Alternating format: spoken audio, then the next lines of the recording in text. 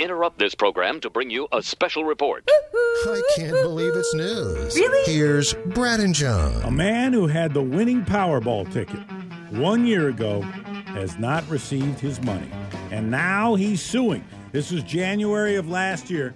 The Powerball jackpot was at $340 million. And so this guy who lives in Washington, D.C., he had a ticket for it. So he goes to the D.C. Lottery's webpage to check his numbers. And the numbers on his ticket were an exact match to what was listed as the winning numbers on the D.C. Lottery page. He even took a picture. Where does that take your mind? He took a picture of the computer screen, and he kept looking at it. Computer screen, my lottery ticket. Computer screen, and it was an exact match. And so he called a friend or two and said, yeah, this is great. We're going to do it up big. I'm going to go to sleep now because this, the numbers come out later tonight, I guess, and then I'll check into this tomorrow. I don't know how you go to sleep if you are holding a ticket and you are looking at a screen that has your numbers and it's 340. That's the end of sleep for a long time. I'm on travel websites. Yeah. I'm on real estate websites. Well, here's the problem. The D.C. Lottery posted the wrong numbers on their website. So, which he didn't know until he went to the D.C. Lottery office, and they told him what was happening. And they basically told him, yeah, your ticket is worth, it's nothing. Hey, this ticket is no good. Just throw it in the trash can. And I gave him a stern look. I said, in the trash can. He goes, oh, yeah, just throw it away. You're not going to get paid. There's a trash can right there. Yeah, they said, yeah, we just, the people who do our website, they put up the wrong numbers. So, that happens.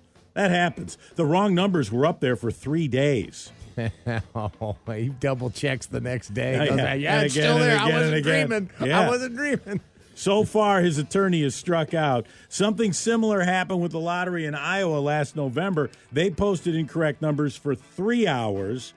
They, however, allowed anyone who tried cashing in their tickets at that time to claim the money, but their payouts only range from $4 to $200. So it's a little different on the dollar damage.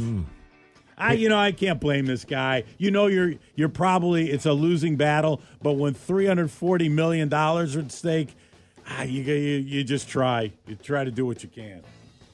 Imagine you've been in prison, John, and the day comes, you've been counting down, crossing off the X's, and the day you get out of prison, and you think, okay, when I get out of here, I want somebody to pick me up in style. I'm turning this life around.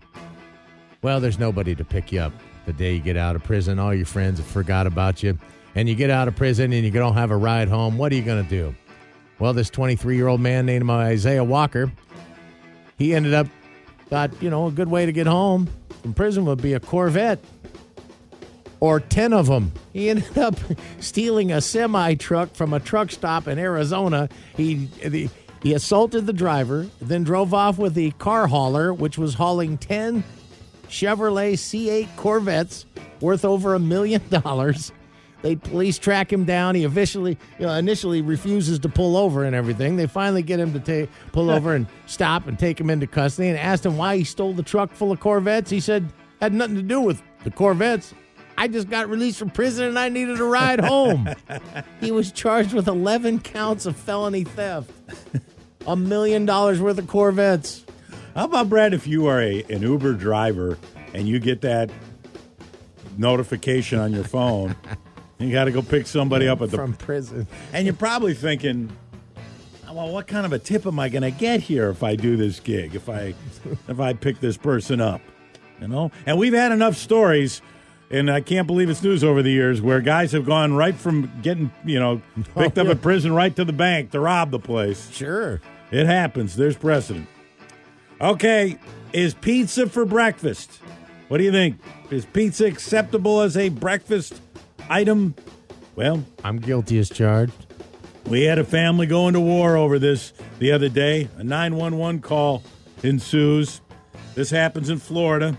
A family getting into a fight over whether pizza is right for breakfast, and that turned into an assault when a woman smacked her mom in the head with a handful of hot grits. This was last Monday morning, 8 o'clock. Proof of the attack was still stuck to the mom's face when deputies arrived at the house. The 28-year-old suspect who hit her mom is the one who called 911, and she greeted deputies with the story of how her mom hit herself in the face. And the deputies are looking at her coming, come on. They know. They've been around. No, she didn't hit herself in the face. The victim told deputies the argument began when the daughter, who doesn't even live at the house, it was like sleeping over, insisted on cooking a pizza in the oven. 8 o'clock in the morning, the mom's not like, that's not breakfast. Not in my house. Not doing that. I need the oven for the grits right now anyways. And then they matched the grits from the side of her face to the ones in the pan? Yes, they did. They did a little detective work there.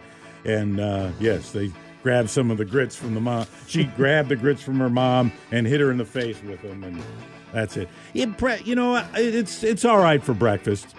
But mom gets it's mom's house, mom's kitchen, and if mom's got grits plans going in the oven, I think, you have to defer to mom in that situation.